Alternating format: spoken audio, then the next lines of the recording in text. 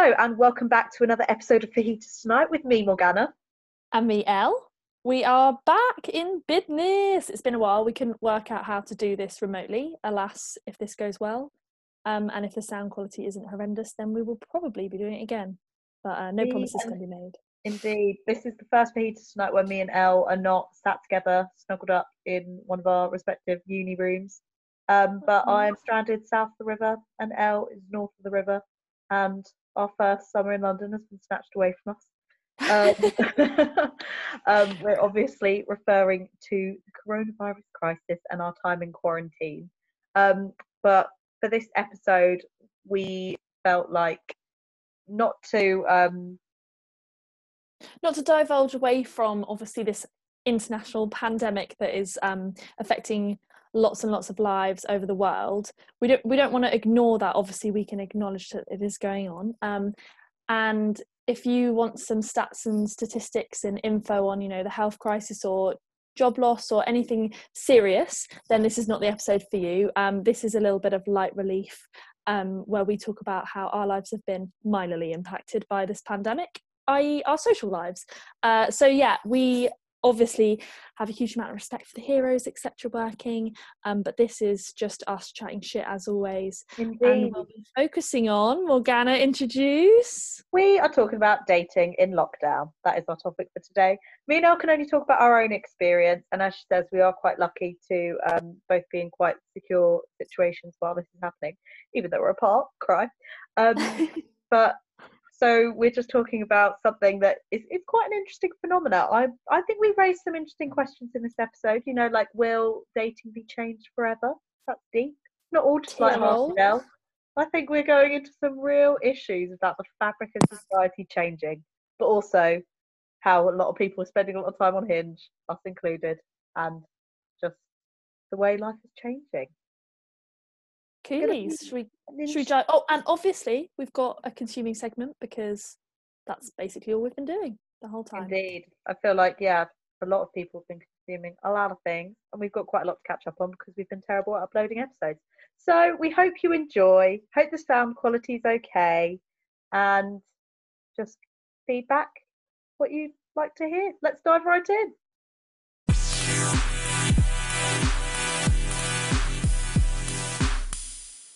Alrighty then, our topic is dating in quarantine. I feel like we have never really talked about dating on this podcast, have we, Morgs, even before lockdown? No, we haven't. I suppose you were in a serious relationship and I'm perpetually single, so I guess that's why.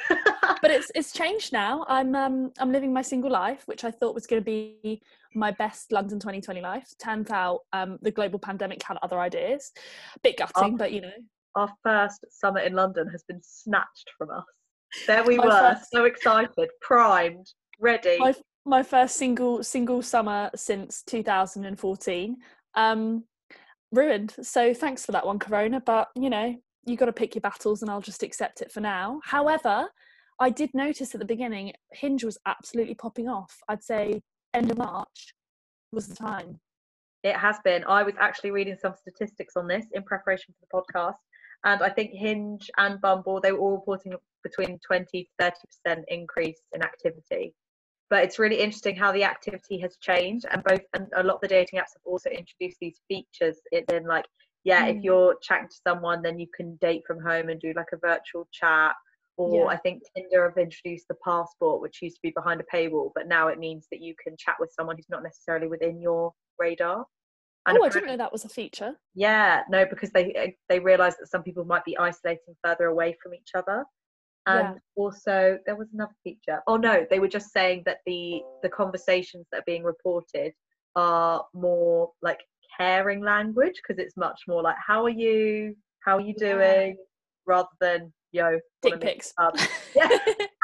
We'll get to that. We'll get to that one. But I also saw some stats on that, and like when I was on Hinge the other day, it popped up saying, oh, would you be interested in at-home dating? Like, here's our corona advice, etc. I don't know, how do you feel about it with virtual dating? I think it'll do. It's a substitute. I think I don't think it can really match up to the same thing as seeing someone and realizing whether you've got that attraction. And also, I don't know, I suppose you can probably hide parts of yourself. I know we shouldn't, but I know a lot of people would like discriminate against like size or height and stuff like that, and that's kind of removed, because if all you're seeing are your heads and shoulders. And also I think it does just lead to a longer courtship. It's Like, such a long process you're, now. It's a bit too yeah, long. bit too long, yeah. And Too like, you long. just don't know when it's going to end as well. But apparently, like, longer courtships have been proven to lead to more stable relationships. But I don't know, it's hard to say. I think I'm much more of a don't want to do too much messaging, would rather just meet in the flesh kind of Yeah, thing. I feel like that's been reflected in my own, and like, you know, the girls in the flat that I'm living in, also our experience of the dating apps in this time. So, you know, first 2 weeks it was really like loads of matches, everyone was clearly on it, everyone was thinking, oh god, this is a good time to, you know, set some stuff up for when we're let out, if that's soon. And I think it's really calmed down in the last few weeks as people are realizing this is it's going to be a long process. And I think a lot of people have moved out of London, which is obviously where Hinge is primarily like set and based, and they've gone back to their parents, especially in like our age bracket, etc. And I think because of that, now it's dying down a bit, because everyone's just thinking, well, actually, how long is this going to go on? It could be months. Do I want to keep asking the same boring questions for months? Also, nobody's doing anything different, so there's nothing interesting to talk about if you haven't already got a pre-established relationship with someone. So I think it's dying down a bit. I think, yeah, if you've got a couple of Hinge boyfriends, you would have had to have locked them in just before lockdown, to be honest. It requires a lot of maintenance. This is the thing. It does, but nobody's doing anything else, so you've got all the time for it. What are your thoughts on profiles that have, like on Hinge, for example, like the responses are corona related, or do you think it's better to just ignore it?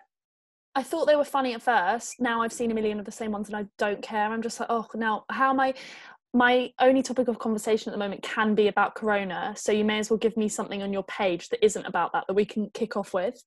Exactly, yeah. Well, that's another thing about it, isn't it? It's like a big icebreaker. It's a big conversation starter. If you're someone who struggles to make a move and like start a conversation, you can just be like, hey, how are you finding lockdown? Bam, you're in. I'm not replying to those people. I can't be asked. Like, how am I No. finding lockdown? Same as everyone else. Is shit. I want to go out. Not everyone. Some people are thriving, apparently. Weird. Well, strange people. I mean, there are some good things that have come out of this. I mean, I'm not having to get up at 5:45 a.m. for work anymore. That's lit. I'm going on evening walks, which I would never normally do, so that's nice. But apart from that, I just want to be on a rooftop bar with my girls and mojito in hand. Your little terrace is basically a rooftop bar, but I'm gutted that I'm like on the south side of the river and I just can't make it over there. I know, we are lucky to have that, to be honest. That's a blessing, to be fair. Back to the dating though. Back to the dating, because we don't want to. I wonder if there's going to be a baby boom. I think I heard, wow, bad stats here, but that there's been an increased number of people buying pregnancy tests. Interesting. Well, it's hard. If you're a couple who's been on a few dates, are seeing each other, you've got to make the decision about whether you are going to isolate together or whether you're just going to be apart the next few months. The relationship isn't going in its natural, it's not going to flow at its natural rate. They're going to have to make a choice. And I have friends who have chosen both sides. That's quite interesting hearing. Same. Both. I feel like, it really does intensify any relationship you have, especially if you decide to, isolate together. But then I think it also, in a way, if it's a new relationship, you're skipping all the fun stuff, because you're going to get to that comfortable, in your trackies, Chinese eating on a Saturday night. You're going to get to that stage, which is lovely when you get there, when you're first in a relationship, because, for the first 6 months, it's all like out all the times and on proper dates, in air quotes, going for cocktails, going for dinner. It's very formal. So then once those 6 months are over, or whatever time period, and then you get to we just had a quiet night in and we're really, falling in love, etc. That's a really exciting time, where because that's the only option now, you've skipped all the quote unquote fun dating stuff and you've gone straight to comfortable. So for me, that sounds like my worst nightmare. I want the fun stuff. Obviously, that's why I came out of a long-term relationship. That's such a good point. But I would also say that you are missing out on the bad stuff. So in some ways, if you have moved in together quite early, it's not real world. It's just why didn't you text me back? It's just not a thing. and why, like they're not cheating on you, and they're not staying late at work, and there's just like, what could you literally argue about? If you were arguing when you're in that situation, like it would just be really petty things like, I don't know, cleaning or like watching TV that you don't agree with. It's I not think going to be actually how your life timings might not align. I So think it's a maybe the kind of fantasy position world. I think the position that we're in, and maybe the people that we're talking to in our little echo chamber where we're getting this info from, is reflecting the fact that we're all in secure jobs and we don't have any mortgages. There's nothing. The only stress that I've got at the moment, to be honest, is I want to go out. That's literally it. And I'm concerned for my family members, like who are older, about getting ill. And I guess for me, in a little bit, like I might get corona because obviously as a key worker, I'm out all the time. Stacking those shelves out. Drop it in. So they're my concerns. Whereas, for a lot of people, there'll be concerns about like job security, health. We've got no pre-existing health conditions, so that those things are going to really intensify new relationships where they're involved, and there'll be bigger stresses than maybe people would normally have. So I think it depends on your own situation. But yeah, I mean, what would you do if you were newly seeing someone? Would you make the move in? No, definitely not. Your face. I just think that would be far too intense. I'd rather the cool off period and then assess my own feelings, I think. Yeah.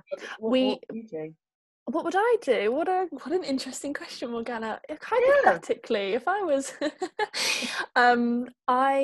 would you move in with them? No, absolutely not. I think again it would chill out a bit and then we'd pick up after. But I don't even think if I was still in that long-term relationship, if I would have moved in. I think for me, I need my space. Yeah. And I don't want to live with a partner. That's, another reason why I'm no longer in a long-term relationship. I wasn't ready for that step, and I just need to be on my own. I need my space, Morgana. The thing is, I think we obviously agree on this, but I know lots of people. Yeah, shocker. But I know this podcast to play some healthy debate, and we consider both sides of every argument. But I do see the flip side, and I do have like friends who are like they have decided to take a more serious step with someone who they hadn't been seeing that long, and it actually is really working for them.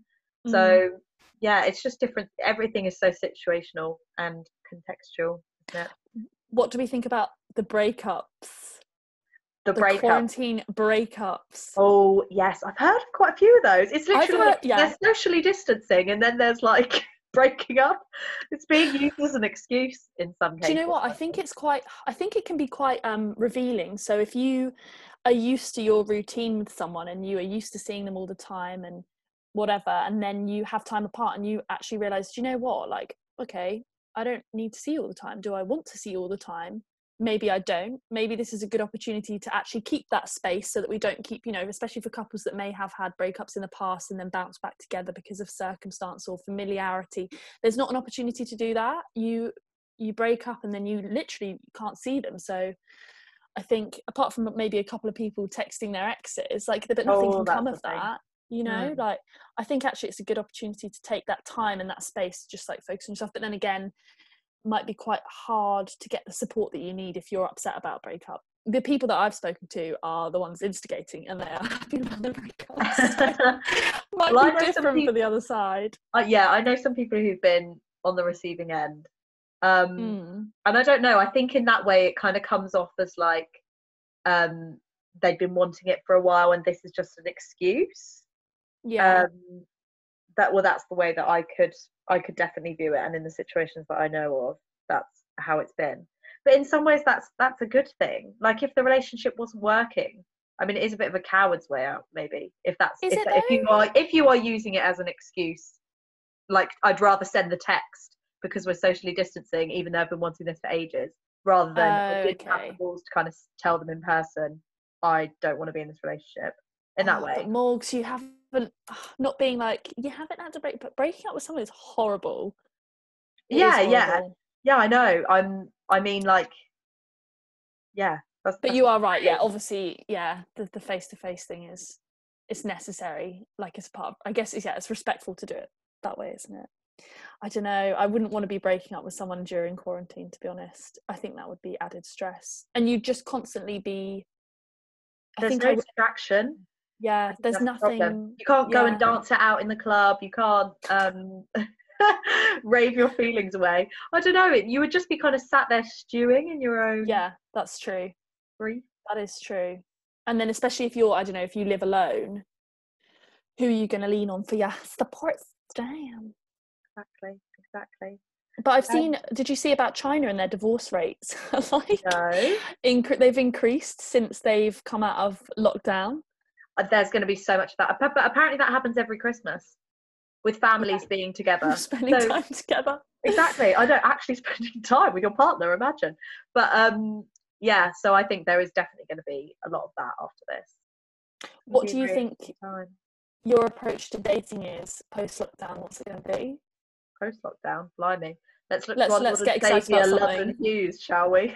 Oh my God, literally the memes are giving me life. The one that was like, clapping for carers, clapping for kids, let's clap for the single 20-year-olds who are locked up. And I was like, yes! The comedian London Hughes has been doing the Lord's holy work and just been saying like, oh, I know, this is bad for a lot of people, but also just think of the single women who are in this situation. I had options this year. I had options. We're going to have to go and watch her show as soon as she's we will have to go and see her. Go Catch a Dick. Honestly, the need is real. Yeah, no, it is funny. I saw some quite good memes which were I personally related to, which were it's not that he's not interested in you, you are just being socially responsible and saving lives by being single. And I was like, oh. You can use that one on your Hinge. You were in control and power and saving the world. Can I also just mention Love is Blind and how it eerily predicted. It was like a weird dystopian mirror of the situation that we're currently in. Obviously, no one's hopefully leading up to a marriage, but isn't that weird that was a phenomenon just before this happened? It is weird. Yes, I saw something where it said, it was like mentally preparing us for this weird time where we'd have to and the pods are our rooms and we've got to virtually date. But then I guess we've got the visual side of it. Like if I'm doing a virtual date, I can still see y'all. Yeah, but I've got the touch up my appearance box ticked, Elle. So do you? And you'd be looking good, boo. You'd be looking good. Caught a bit of sun. I did. Look vile. This sun cream is making my skin break out. My skin looks beautiful. God, you can tell we've been apart because we're actually looking at each other. Morgana, I'm just going to tell the poddy listeners, when we were on the phone the other day, Morg was like, when I see you next, I'm just going to sit on your lap all evening and hug you. Somebody being cute. I know, I'm very excited. When will that be? I haven't seen you in a month, and I was thinking the other day, that's probably the longest we haven't seen each other since we were both doing year abroad. Wow. It's been a month. I'm not going to see you on my birthday. Yeah, I know. We're going to have a virtual party though. My birthday's going to be shit. What? The weather will be looking bad. Yeah, but my birthday wasn't amazing either. Boris made his address that we all should go into lockdown. Memorable. It's a memorable birthday. It was memorable. It was a moment in history, yeah. And then I had to drive you back across London frantically the next day. I actually get her back before lockdown. I've turned 23 because it was such a non-birthday. But anyway, it was memorable. It was fun. Memorable. But yeah, just before we kind of wrap up the dating discussion, I just thought I'd throw a little something in. Thoughts on the nudes that are obviously going wild. I don't know if you've seen any stats about this, but they must be flying here, there and everywhere. I've heard some stats about revenge porn being on the rise. I was going to mention that. Did you tell me? It was in BBC News. Who told me this? It was BBC News headline today. I was going to mention it because apparently the revenge porn helpline said the traffic has doubled in the first week of lockdown and since then, which is really sad. That is really sad. I'm wondering, like, obviously for our age group, I don't know from our own experience, etc. But I'm just thinking a lot of revenge porn always seems to be younger people when I read about it, like 15, 16 in that weird school age where you're Snapchatting stuff. And I wonder if that's on the rise as well, which would be not that any other type of revenge porn is less sad, but really horrendous if you're young in this age and revenge porn is on the spike because you're not seeing people at school, and then people are, I don't know, it's stressful, isn't it?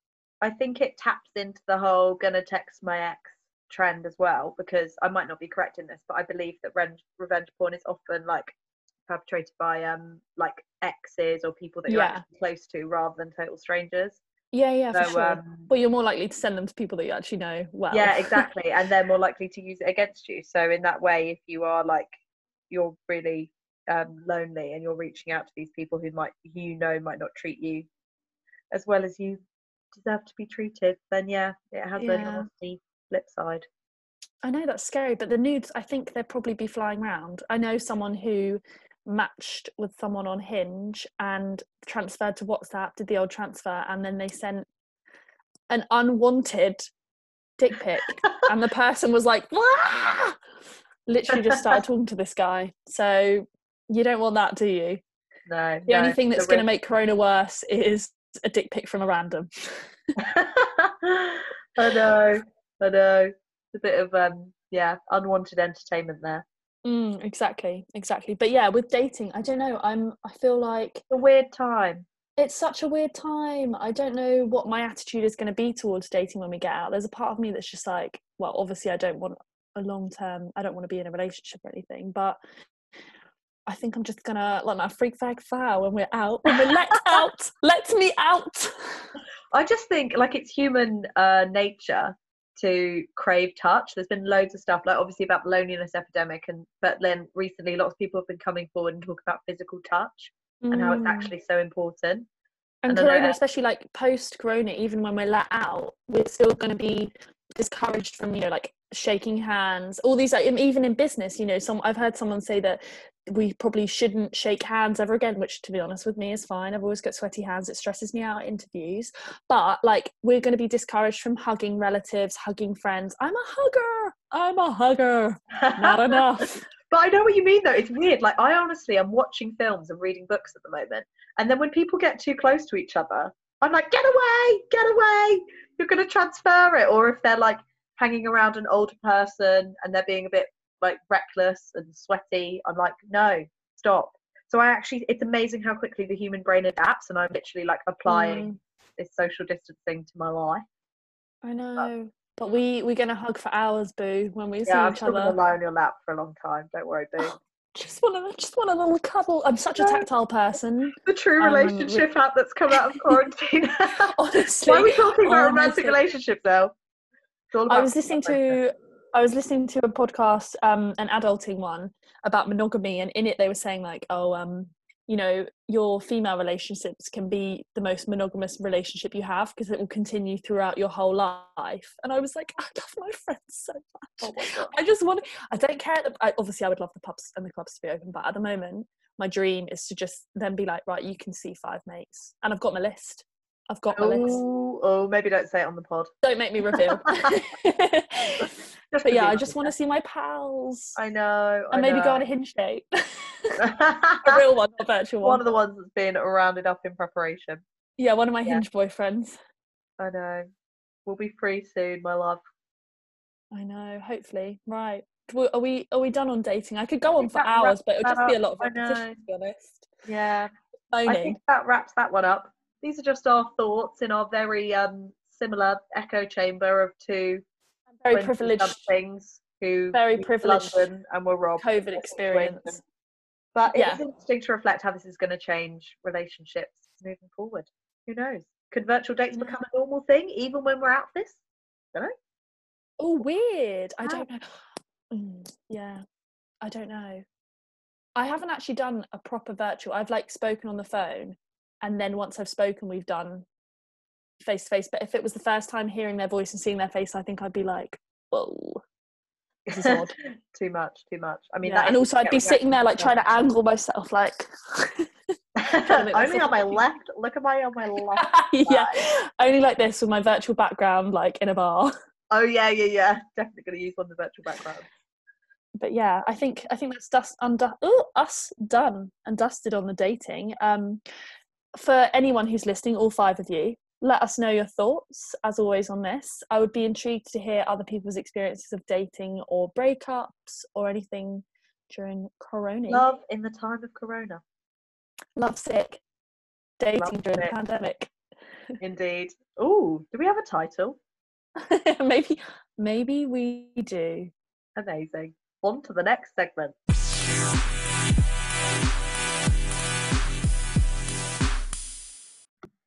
Okay, and on to the next segment, the best of all. Elle, what have you been consuming lately? What do we fancy? Books, poddies, TV and film? Let's go with a bit of telly. Little bit of telly. What have I been watching on the old Netflix? That was an awful accent.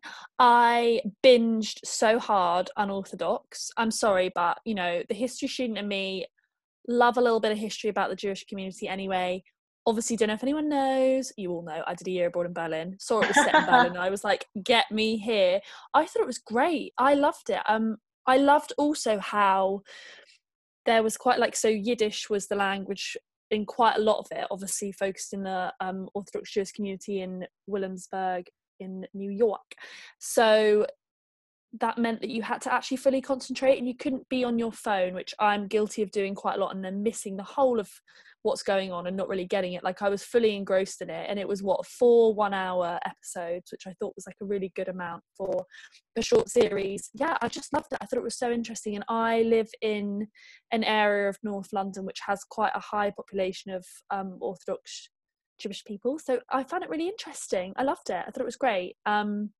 I thought that acting was amazing as well, and it was just, I honestly was watching it like, I've been there in Berlin, I've been there in Berlin. It would have been so annoying if I was watching it with anyone, but obviously lockdown meant I watched it on my own. Have you've seen it, right? You started? I only saw the first half of the first episode, and I think I got interrupted and I haven't gone back to it. But I think I really should, because it's just been recommended to me by so many people, and I did like it. I think, as you say, I wasn't giving it my full attention. I was interrupted, but I will return. Yeah. I will return because it does sound really good.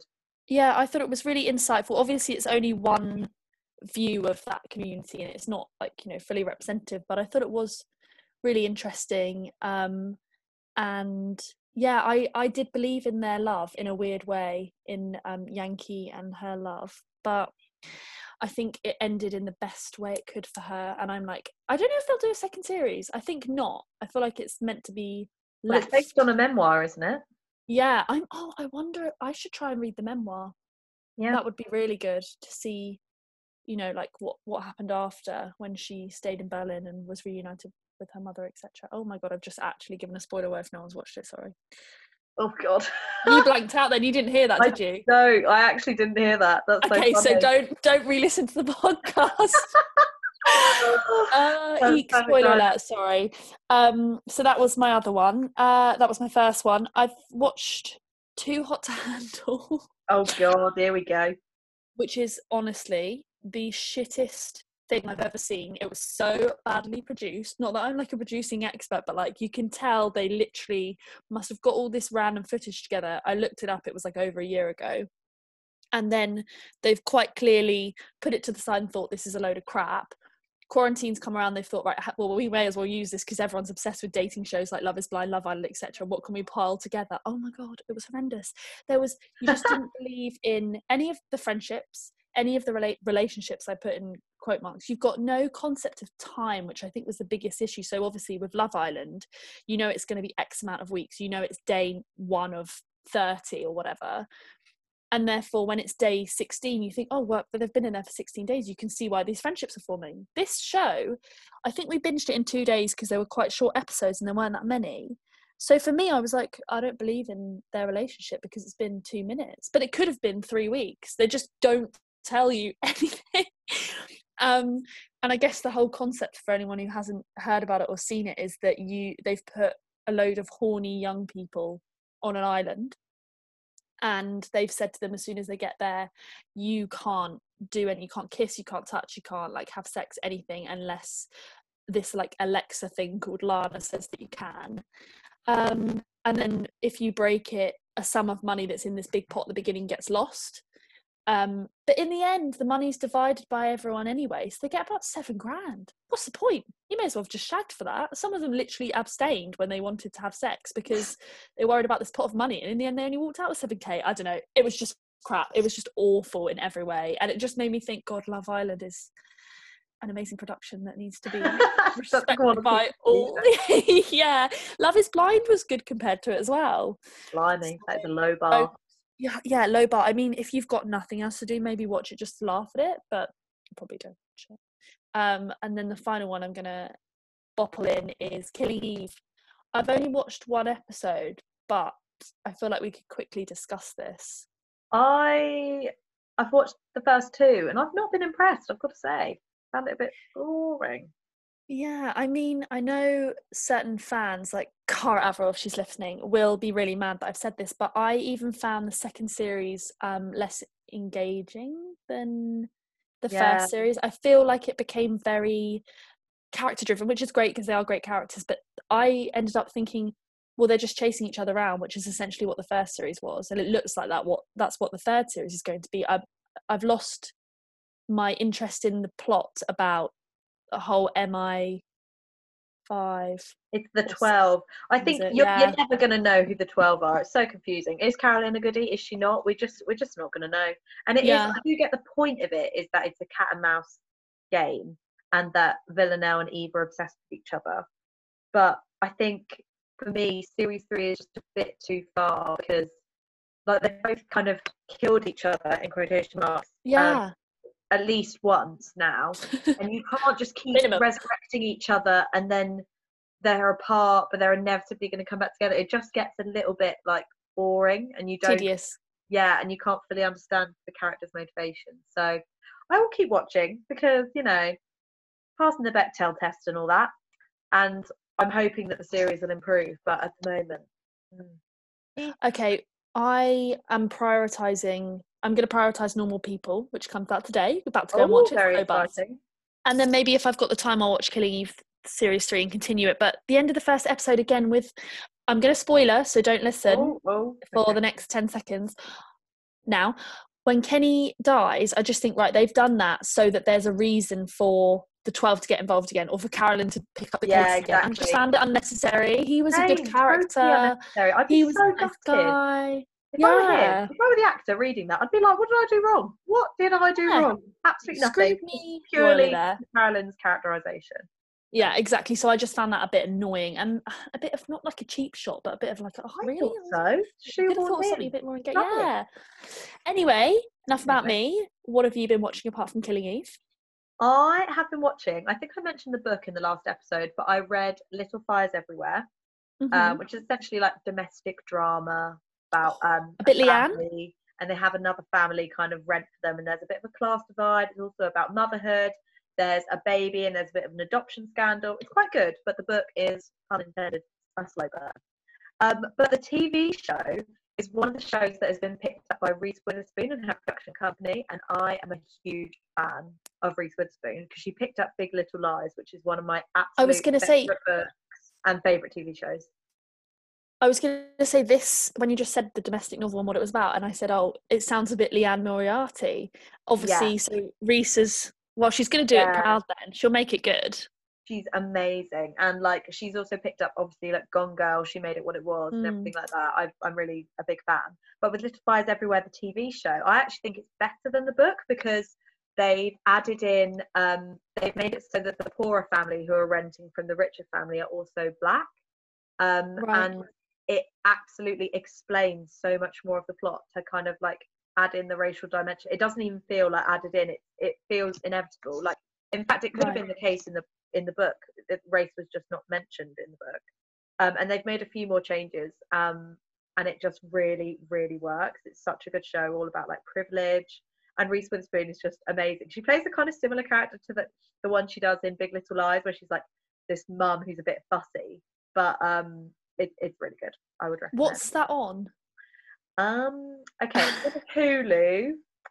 Oh, HBO. So for you, it's 1, 2, 3 movies, right? It's 1, 2, 3 movies. But very good, and I will purchase the box set when it comes for out. Your mum. For your mum for her birthday. Yeah. Mum, doesn't listen to this, but that is what's coming your way. I've also been watching, after many, many recommendations, Atypical on Netflix. Oh, I haven't watched that. Yeah, so it's about an autistic boy and his family, basically. And it's just like, it's really light-hearted, but also like kind of bringing autism to the fore, which I guess it hasn't really been, like, for it to be so talked about so openly on such a big platform like Netflix, I think is also really important to just kind of normalize it and like have discussions about it. And so it's like the lightheartedness that we kind of need right now, but also I think it's a story with heart. I don't really know how else to describe it, Heart. but it's got heart. So yeah, I'm really enjoying that and would recommend. I've also started and binged in one session 3 episodes. Unbelievable. I know I'm a bit late to the party. I haven't seen that. Yeah, Tell me. it's about a woman who, it's based on a true story. It's based on a article that won the Pulitzer Prize, I think maybe 2 years ago, about a woman who has been raped, and no one believes her. Right. And then as it progresses, there are rapes that have like similar features, and so it seems like this could have been done by the same person. And then it's like it kind of shows the contrast between when the male detectives interview her and she's not believed, and when the female detectives come on and then they're like, hold up, this is sounding similar. Legit, And then yeah. I'm not that far in yet, but it's so gripping. It's like a dramatization and it like watches like a film, but it's also again just like a really important issue and just so true for so many women, and of course based on a true story. So it is like a true crime documentary, but dramatized and really, really good. And it's I'll definitely watch that. yeah, the actress is the one from Booksmart, not Beanie I saw that. I saw that. Oh, I forget her name, but she's amazing. She's so good. Yeah. So Okay, good reco. I will recommendation definitely add that to my list. my My list. podcast, Elle, what have you been listening to? Podcast. Well, I won't lie to you, Gwen. I took a little break from podcasts for a bit because I was really in, like, I'd say for the whole of 2020 so far, I've been in a real news bingey podcasty mood. So I was really loving like Beyond Today, The Guardian, The Daily, etc. And then when lockdown happened, I just thought, I can't hear any more about coronavirus. I'm watching the news update, all these podcasts talking about it every day. I just need a break. So I took a break from podcasts, but I've slowly got back into it with some non-news ones. So I've just put the others on hold. I think I'll be back to them when there's something else to talk about. But at the moment they're on hold. So I have been enjoying Full Disclosure with James O'Brien. I listened to the Bill Nighy episode. I love him. I just love him. He's just so charismatic. And his, I think he's from one of those times, or those like the years where becoming a star wasn't an aim. It just kind of, you like fell into it. So him telling his story about how he became famous and all of the mishaps he had as a teenager and as a young guy, etc., was just so interesting, and I just love listening to his voice, to be honest. I want him to be like my granddad or something. I think he's honestly the marker of a good film as well. You know, if Bill Nighy's in the film, it's probably a good film. But did you know that Love Actually was his first big break? I thought he was famous before that. He came into it quite old, but I didn't realise that was his first break. Exactly. So, but now obviously About Time is a classic. Him and Emma is great. So love him. That was really good. So that was Full Disclosure, James O'Brien. I've got a lot more on my list that I want to listen to from that. Although interestingly, I did notice lacking in the number of women. There's not an equal number of episodes of women. There's a lot with a lot of men. I counted about 5 or 6 women out of maybe 30. That's interesting. Interesting for James. I thought he. But whatever, he's trying, I guess. And then another one that I've been listening to is Modern Love. So obviously there's the book that I've read, which I loved, which is excerpts from the news, the New York Times newspaper segment about love in different forms, friendship, familial, and obviously romantic. And then there's the program as well, which I watched and loved. And there's also the podcast where they read out letters that are in the current cycle of New York Times Modern Love. So I really like that. And they did one in particular which just really lifted my mood on a down day during lockdown, called Mini Love Stories. And it was literally like maybe a minute excerpts from loads of different people, and it included really sad love stories about loss, but also about new love, familiar, all of them. It was just all in one, and I just found that really uplifting to listen to when I was on a down day. So I'd recommend that. They've also just started a new segment called Love in the Time of Coronavirus, which I started listening to the other day, talking about, you know, different people's experiences of love during the time of coronavirus. What it says in the tin, which I thought was really nice as well. So I'd recommend that. And then finally, another pick would be Jameela Jamil's new podcast, I Weigh, which I know you've also recently listened to. I have indeed. Which episodes have you listened to so far? The Beanie Feldstein. Oh, I love her. Reese Witherspoon, my absolute queen. I didn't realise Reese was on it. Demi Lovato. Yeah. Oh. Reese's episode is probably my favourite. Okay, I'll listen to that tomorrow. Okay. I listened to Beanie and Demi. Was Beanie Feldstein's episode Jameela's first? I think so, yes. I think you can, not that I'm judging other podcasts, because we are by no means anyway qualified to do that, but no professional like us. No professional, not, you know, obviously not qualified to judge, but I found that a lot of it was in a similar way to George Ezra's podcast, relating herself to the topic more than I would have liked. I would have liked to have heard a bit more from Beanie. And George Ezra does that as well, where he'll say to someone, and obviously that's a way of kicking off, isn't it? It's relating to experience, but him and Jameela both do that thing where they're like, so I want to ask you about this because I found, and then they do a long strip about what they found. And because obviously it's their podcast, they're doing that every week. So as a listener, you already know that they've found that because they told you last week when they used that as a segue into a conversation with the previous celebrity. I think in the Demi Lovato episode, she did that a bit less. So I think maybe that was just like getting into the groove. But I found that a bit frustrating. Apart from that, very interesting, talking about a lot about diet culture in both of the episodes, especially with Demi. I thought that was really interesting, and she's been open about that before. What was your impression of both of those? Yeah, I would agree with you. In terms of like her interviewing and how, she obviously brings a lot of herself to it, which I think on one hand does make her interviewee feel comfortable. But yeah, there were definitely times, and I felt this kind of in the Reese Witherspoon episode, where she's like Reese is kind of going to respond and Jameela's like talking about her own experience, which obviously she can. But I would agree with you on that. But it was actually quite nice because I feel like, I think probably public opinion of Jameela has kind of shifted. Like since she first started talking about her diet culture and everything, like people were like, yes, Jameela, like voice of our generation, this is what we really want to hear. And then I think her Twitter feed just became like, well, it's just quite constant, and I think people were like, she doesn't really have a filter, she can't really speak for our issues, blah blah blah. I think she just is learning on a very public platform, and she's not afraid to give something a try, speak out about it, and then apologize for it. She kind of discusses that in the Demi episode where she says, and I actually think this is a really nice point, where she says, you know, like, I've made mistakes, but I'm using that as an opportunity to learn, and for anybody else, I wouldn't cancel them if they're willing to apologise and try and rectify the issue, etc. Exactly. And everybody's just learning together, and I think that's a really nice way to view it. So I know we've talked about cancel culture before, but I think that's the best way to view it. Everyone's going to make mistakes. She's doing it on a public platform.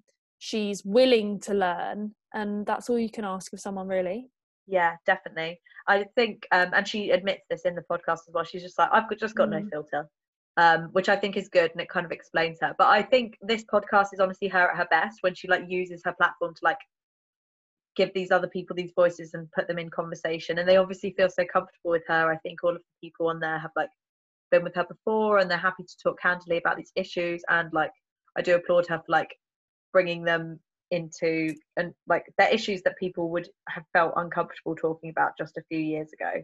So for sure, when I'm criticizing it, I really love the concept, and I really agree. I'm appreciative that it exists. But it was just a comment on, I guess, the first episode. I would have liked to have heard a bit more from Beanie herself. I know, she was cutting her off a bit. I know, that's what I found with Reese. I was just like, let my queen speak. But but that's me poddy done. What about you, my love? I have been enjoying, this is just to sound like a broken record, but it's been quite a while since we recorded, the Elizabeth Day How to Fail episode of Deliciously Ella. I know you also listened. I loved it. I thought it was so good. Like, I follow her, but I didn't really know the full story in all of its ugliness, like all of the struggles she's kind of faced, and like all of the bad press she's got. Like, I think even in my mind, I still kind of associated her with clean eating, and she kind of just talks it through, and she's explained herself and explained her work ethic and how she's put a lot of pressure on herself, and like the breastfeeding debate in the episode. I really recommend everyone listen to it. Like, it's just so interesting. Yeah, and she just seems really genuine, down to earth, and I was a fan. It was a good app. Elizabeth knows how to bring the best out of people. She's so good at interviewing, isn't she? She's so good. I have also been listening to some fluff to like fill Corona, and the same as you, El. The news. You don't have to justify it. I've been listening to Fortunately with Fee and Jane. Oh yeah, so it's basically like an old version of the High Low, but they do just talk about their very like, I don't know, middle class issues, but they are just really funny. That's literally what we're doing in this. We're like, oh, coronavirus. How's our dating life? Yeah, I think of them as our future, to be honest, El. But yeah, no, they're really funny, and they just make me laugh. It's just such little things. They just go off on such tangent. Honestly, sometimes you forget there's a guest there. They just start talking and ignore their guest because they just go off on one. But I'm really enjoying it. And as well, my final podcast is This City with Clara Amfo, which is a podcast all about London. And obviously, having just moved here, like, I'm really enjoying it. And she gets like people like Reggie Yates on, and Jade Thirlwall from Little Mix. And they talk about like their London experience. Like, Reggie's grown up here, and Jade feels like she kind of found herself here. And it's really nice. Obviously, I listen to all the locations. I'm like, oh, been there, want to go there. Yeah. So it's really nice. I've been really. Oh, I love that. Have you been reading anything lately, Elle? I have. I'm trying to keep up with I'm actually ahead of schedule. Whoop whoop on my reading challenge set by Goodreads. I wanted to do 36 books, I think, which is nice. 3 books a month. And I am ahead of schedule, which is good. Amazing. I would like to point out, oh my god, today, well, I started yesterday and I finished it today. I could not put it down. This is so annoying how quickly you read, but obviously amazing. Good for you. I've been reading Pretending by Holly Baum, which has had a lot of press recently, obviously in the High Low, and where else have I heard it mentioned? I think Amber Driscoll was talking about it on Instagram stories in a little book club that she runs, and I ordered it last week, and oh my god, I could not put it down. I woke up this morning and I thought, right, Elle, if you start reading it, you will not go on a walk today. So I forced myself to go on a walk, and the whole time of the walk I just wanted to get back and read it. It was one of those. It's the book I have been looking for. I had a little bit of a rut post Queenie because I was that was amazing. So good. Queenie was insane. It was like the perfect writing style for me. Like, not, you know, when you read chick lit, like, you know, I don't want to name, but holiday reads where you just want an easy read, and when you're reading it, you know exactly what's going to happen. She's going to end up with this person. It's going to go with, I could predict what was going to happen. Yeah. And it wasn't that. Queenie wasn't that at all, and neither was Pretending. It was almost like Dolly Alderton style writing, but it was fiction, which I needed because I didn't want factual. And oh my god, I loved it. I could not put it down. I've screenshot. I've taken pictures of all of the pages and sent them to various people. She basically can see inside every woman's mind in relation to dating. So again, my favorite topic. Talking about, you know, how you maybe heighten certain parts of your personality and you know, hide the other ones when you're first seeing someone, and how when you slowly start to reveal those to the partner or the person that you're seeing, you're a bit fearful sometimes about them thinking that you're not cool. It's very much about like the cool girl idea, and vulnerability.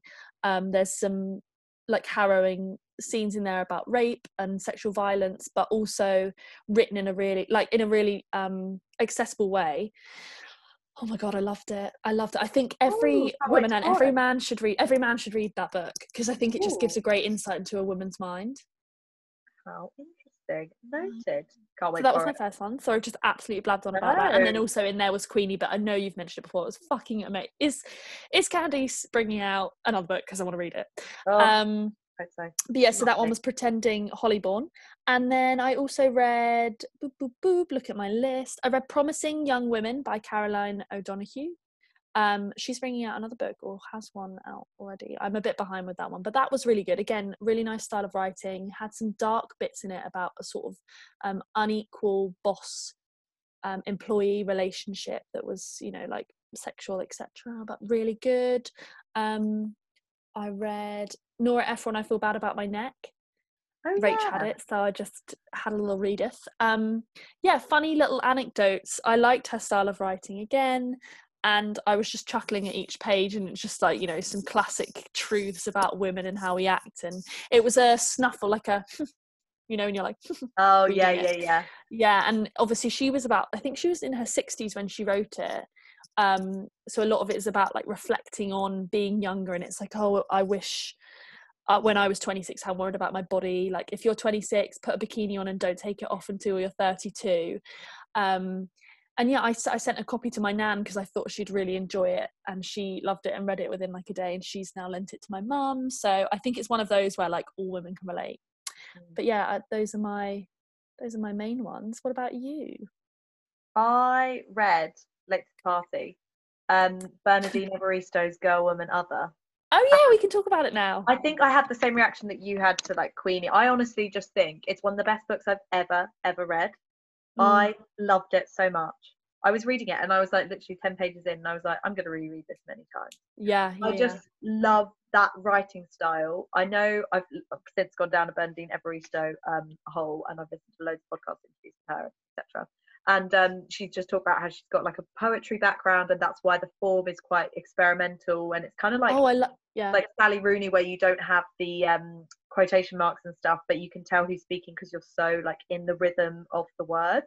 Yes. And like and the characters. The characters, like 12 of them, like all so different, but also all the links. Like every time there was a link between a character, I was like, oh, Shirley knows so and so.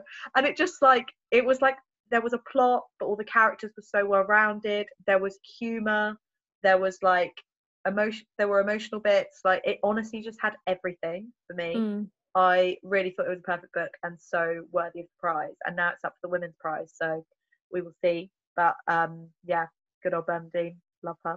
I thought it was great. I'm going to go back and read her back catalogue. I just had a flashback. I think when we did the drunk episode, I mentioned it and I called her Bernadine Evans. And then afterwards I was like, that's wrong. But I was actually smashed in that. So don't be like yeah, the BBC apologies. reporter, Elle. When she won the Booker Prize with Margaret Atwood, a BBC reporter the next day was like, Margaret Atwood and the other woman won the yeah, and Bernadine took to Twitter and was furious and was just like, I'm so outraged. This is how black women have been erased throughout history, blah, blah, blah. And everyone was like, yeah, this is terrible. And then the BBC did an apology. But it was terrible. That's so bad. Also, her book, I mean, at least I got her first name right. I was just really drunk, so. I don't know. Half an hour. I know, yeah, that was quite a night.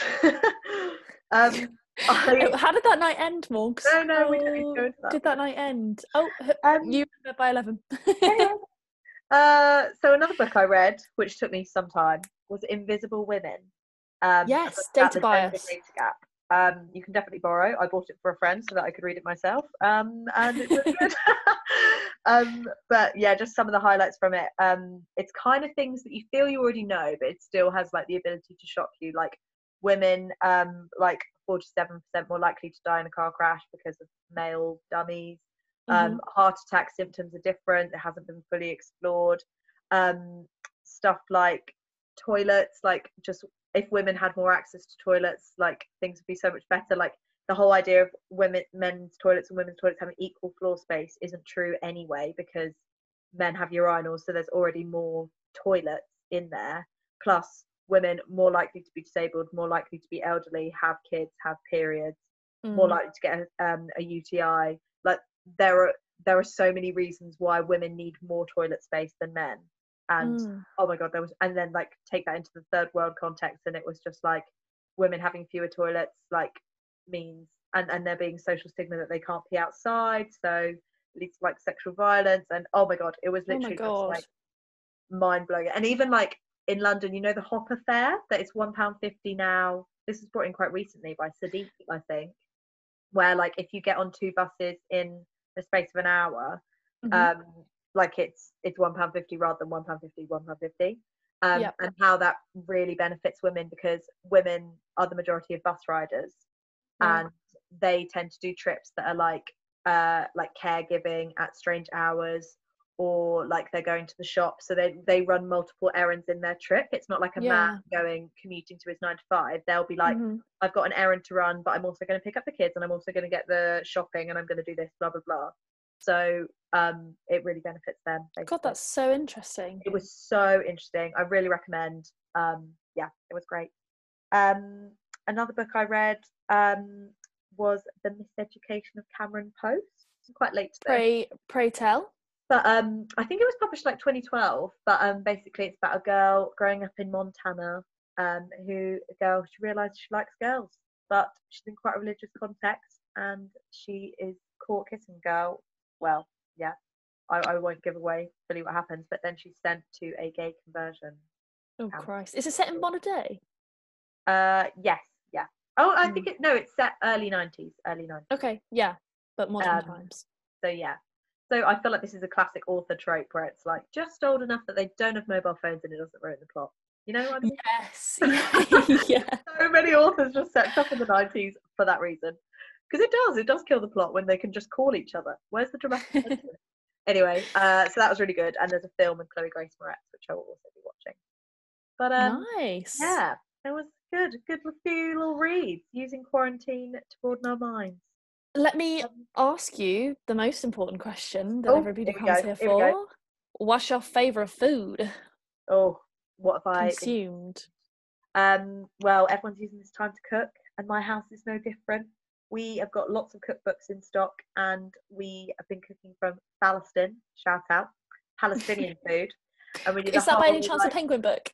It is actually. I mean, funny that, isn't it? Great book. You should all buy. Yeah, we had like a Palestinian feast where like my housemates made like this like amazing chicken dish, but we did like homemade hummus, which I would love to be there for. We had like this amazing aubergine dish and like olives on the side, the pittas, all of the condiments, all the spices, and it was just dreamy. It was. I saw pictures on Instagram. It looked lush. Thank you, girl. Thank you. What about you? What have you favourite food consumed? Mine would be, I mean, I can smell fajitas right now because for the first time in about a month, we're doing them. We are doing them. Oh, I know, yeah. And when I knew we were doing the podcast, it was on my mind. But so far, I am loving our bottomless brunches. We're doing them, every other weekend, every weekend or so. We're buying 3 bottles of Prosecco and orange juice, so that's lovely. I was pissed yesterday. And we are having hash browns. Oh, delicious. Okay. Oh my God, I forgot how much hash browns make me happy. So hash browns, a nice sourdough seeded bread with some guac on it, some avocado-y mush deliciousness on it. Scrambled egg, spaghetti hoops I've refound and I'm obsessed with. I love spaghetti hoops. What else are we having? Maybe some mushrooms. It depends what week it is, but halloumi we had with it yesterday. Oh my God, it was amazing. I mean, the alcohol is probably the most glorious part, as well as the, because brunch it's like a barbecue. Brunch means good vibes. So it's just the sunny good vibe. And obviously it's way cheaper than it would be if we were out. So that's a positive of quarantine, I guess. But yeah, that's mine. Lush. I feel like, I'm eating so well, but so like much. A queen.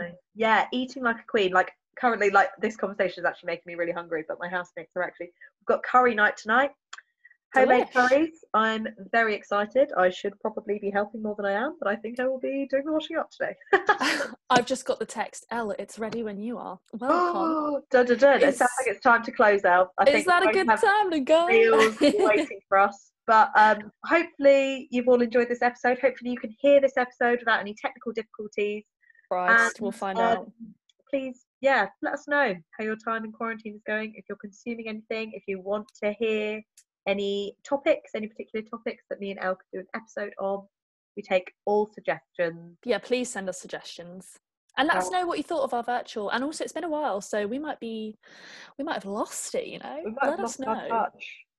Maybe. But please, rate, review, and subscribe. Rate, review, and subscribe. You can find us on all places where good podcasts are, including Apple Podcasts and Spotify. Amazing. You sound like a terms and conditions lady. I love it. You. That's my ultimate dream job. Right. Until next time, we won't leave it so long. That's my knock. Bye. Food's ready. Bye.